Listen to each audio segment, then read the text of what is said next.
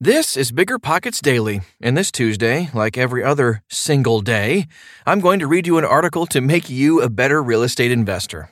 The article comes from biggerpockets.com/blog, but you're busy, so we give you the information in audio form too. This show is sponsored by Airbnb. Did you know that a long time ago, before I ever started my real estate business, I turned one of my first primary residences into an Airbnb? And that's the extra income that I needed from Airbnb that gave me the confidence to go out and work for myself and eventually quit my 9-to-5 job. And now I have dozens of Airbnbs all over the country. I've even partnered up with the old David Green on a recent property in Scottsdale to take our portfolio to the next level. And of course, we host it on Airbnb. But you don't need to be a full-time real estate investor to start on Airbnb. As a matter of fact, I was self-managing 10 properties while working my 9-to-5 job, so I know anybody can do it. Think about it this way. You're looking for extra income and going on a vacation. Wouldn't it be great to rent out your space and let your property pay for itself while you're gone? I did this one time. I pitched my wife and my roommate, because we were house hacking, on the idea of renting out our home, and it paid for all of our expenses on a trip to Mexico City. So go and give it a try. It might just change your life, just like it did mine. And I really do mean that. Your home might be worth more than you think. Find out how much at airbnb.com/host. You're trying to close on your next rental, so why is your insurance company dragging its feet? With long lead times and never-ending paper forms, it's no wonder it takes forever to finally get a policy. Modern investors deserve better. They deserve Steadily.com. At Steadily.com, you'll get fast, affordable landlord insurance available online 24/7 in just a few clicks. You can even get next-day coverage, which takes just minutes, by the way, to obtain. And you can do it all from your phone. Steadily was founded by landlords who created insurance products tailored to the unique needs of this industry. It's their sole focus, and that's why landlords nationwide consistently rate them 4.8 out of 5 stars. So whether you've got a single-family, short-term, or multifamily portfolio, Steadily.com can secure the best coverage at the best price to protect your properties. Discover how Steadily can save you both time and money on your rental property insurance. Visit Steadily.com for a commitment-free quote tailored to your needs today. Meet RentApp, the seamless, secure, free way to collect rent. Built by a team of fintech veterans behind Square and Cash App, RentApp uses ACH bank transfers to deposit funds directly into your account. You don't even need to download anything. RentApp setup is straightforward for renters, and there are no apps for landlords to download. Both get peace of mind with a digital transaction history. That means no more lost checks, managing a dozen different payment apps, or even wondering whether payment was sent. Landlords say RentApp is the most convenient way to collect rent, and we think you'll agree. RentApp, the free and easy way to collect rent. Learn more at rent.app/landlord. That's rent.app/landlord. 5 reasons why Section 8 tenants are the best renters, by Shay Bynes. Real estate investors have a love-hate relationship with Section 8 housing, the largest rental assistance program for low-income renters. Section 8 tenants receive housing vouchers, which help afford rental costs. And despite the myths, these tenants are fantastic. The program is managed by the U.S. Department of Housing and Urban Development, HUD, as well as hundreds of regional public housing authorities, PHAs, across the country, who administer the program at the local level. Busting Section 8 myths. You've heard them. We've all heard them. Stereotypes about Section 8 tenants abound. Among the most common warnings, 1, they won't care for your property. Put differently, they will trash your house. 2, they're unstable and won't pay their portion of the rent. 3, they'll attract drama and crime. Sure, there will be cases where these hold true, especially if you don't screen well. More on this later. But most of the time, myths are just that. Myths. They won't care for your property. Bad tenants come in all shapes, sizes, income groups, and professions. Wealthy people and college students trash homes. Don't kid yourself. Just because somebody has a good job or makes a decent income doesn't mean they will take care of your house.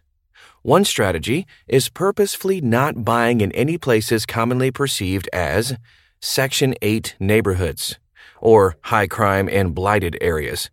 And the voucher holders you want to attract prefer not to live there either. Proper screening is essential for Section 8 success. Consider asking your applicants, all your applicants, not just Section 8, if you can visit their current residence. That will tell you all you need to know about how well they maintain their home. And their kids, the majority of voucher participants are families with children. We know that some kids, especially younger ones, can be a bit harder on the property. But that is not always the case, especially if the parents train them appropriately. Either way, considering Section 8 renters stay for 5, 10, 15, or even 20 years, a little extra wear and tear doesn't necessarily hurt my bottom line, because I deal with so little turnover.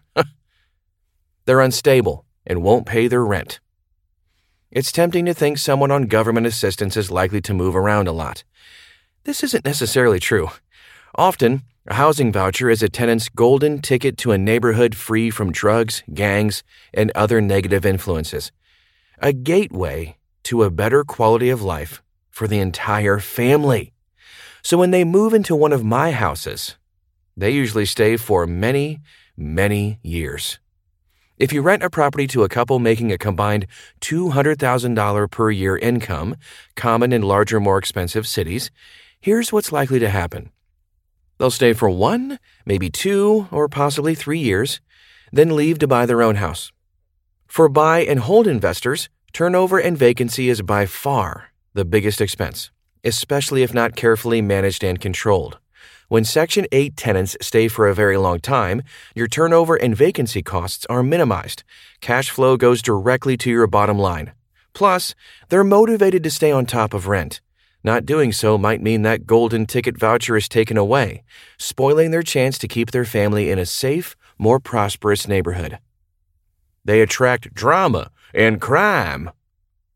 Most people, especially parents, living in underserved, low-income neighborhoods are no different than you or me. They want to put their kids in good schools and live near desirable amenities such as shops, public transportation, parks and rec centers, just like anyone else.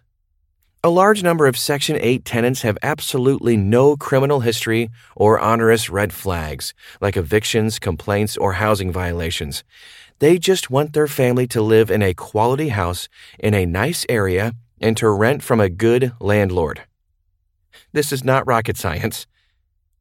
HUD promises on-time payments. With Section 8 tenants, landlords receive my rents, either in full or a large percentage via HUD or local PHAs. Payments come on time every single month via direct deposit into your business checking account. HUD doesn't give excuses about late rent. The money is there.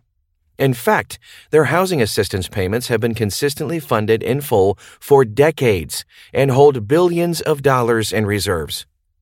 However, there are important differences between HUD's two main fair housing programs. Housing Choice Vouchers. Housing Choice Vouchers allow a tenant to live anywhere that accepts vouchers. This makes up the bulk of the Section 8 program. Only households with a monthly income less than 50% of the median income for the area in which they reside can apply for the program. HUD sets and maintains median income values for each region of the country, and the data can be accessed on HUD's Office of Policy Development and Research website. Vouchers can be used for multiple unit housing, single-family homes, or townhouses.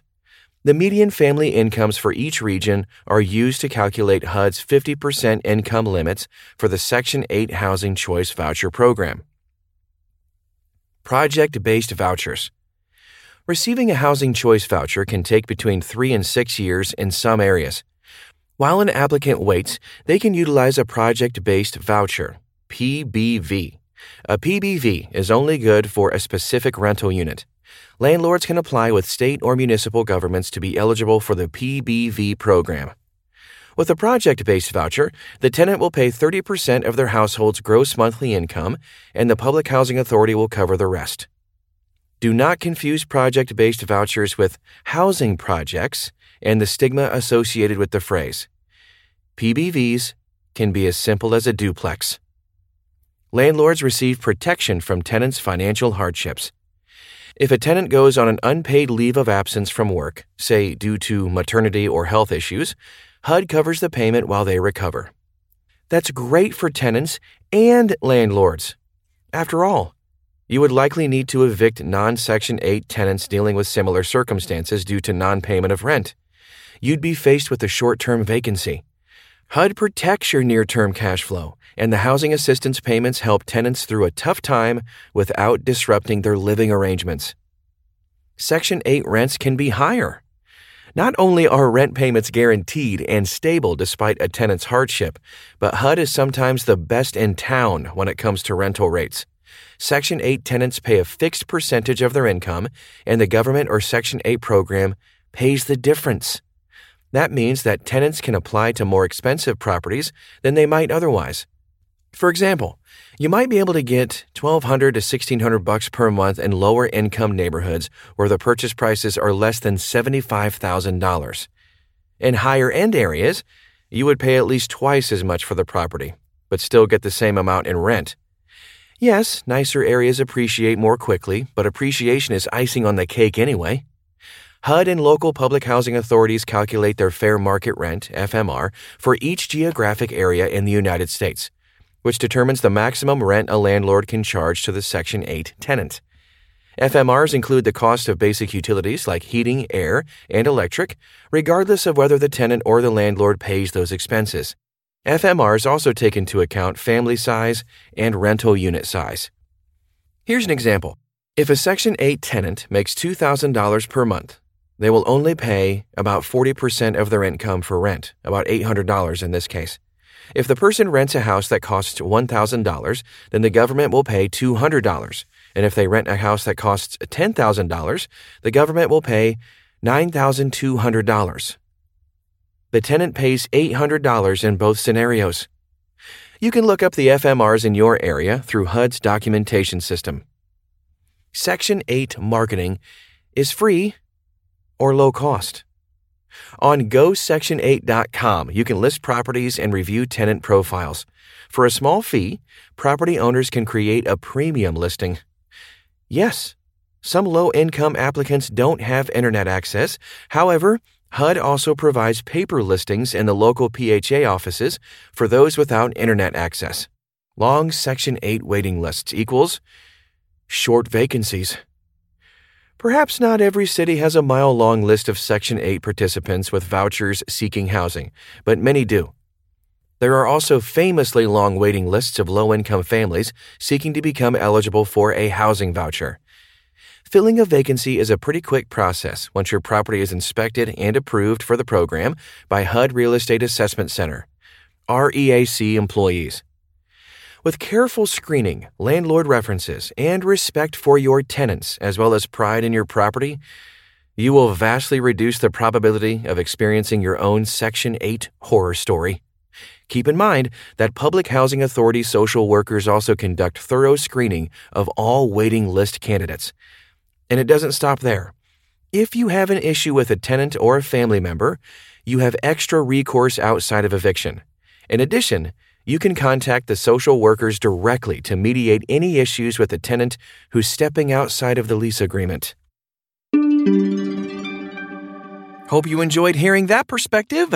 Before you go, are you interested in getting your personal finances in order? Then check out the Bigger Pockets Money podcast, hosted by Scott Trench and Mindy Jensen. To learn how to save for big-time investments and launch yourself toward the life of your dreams. I'm Tyler, and I can guarantee you, I'll be right back here tomorrow.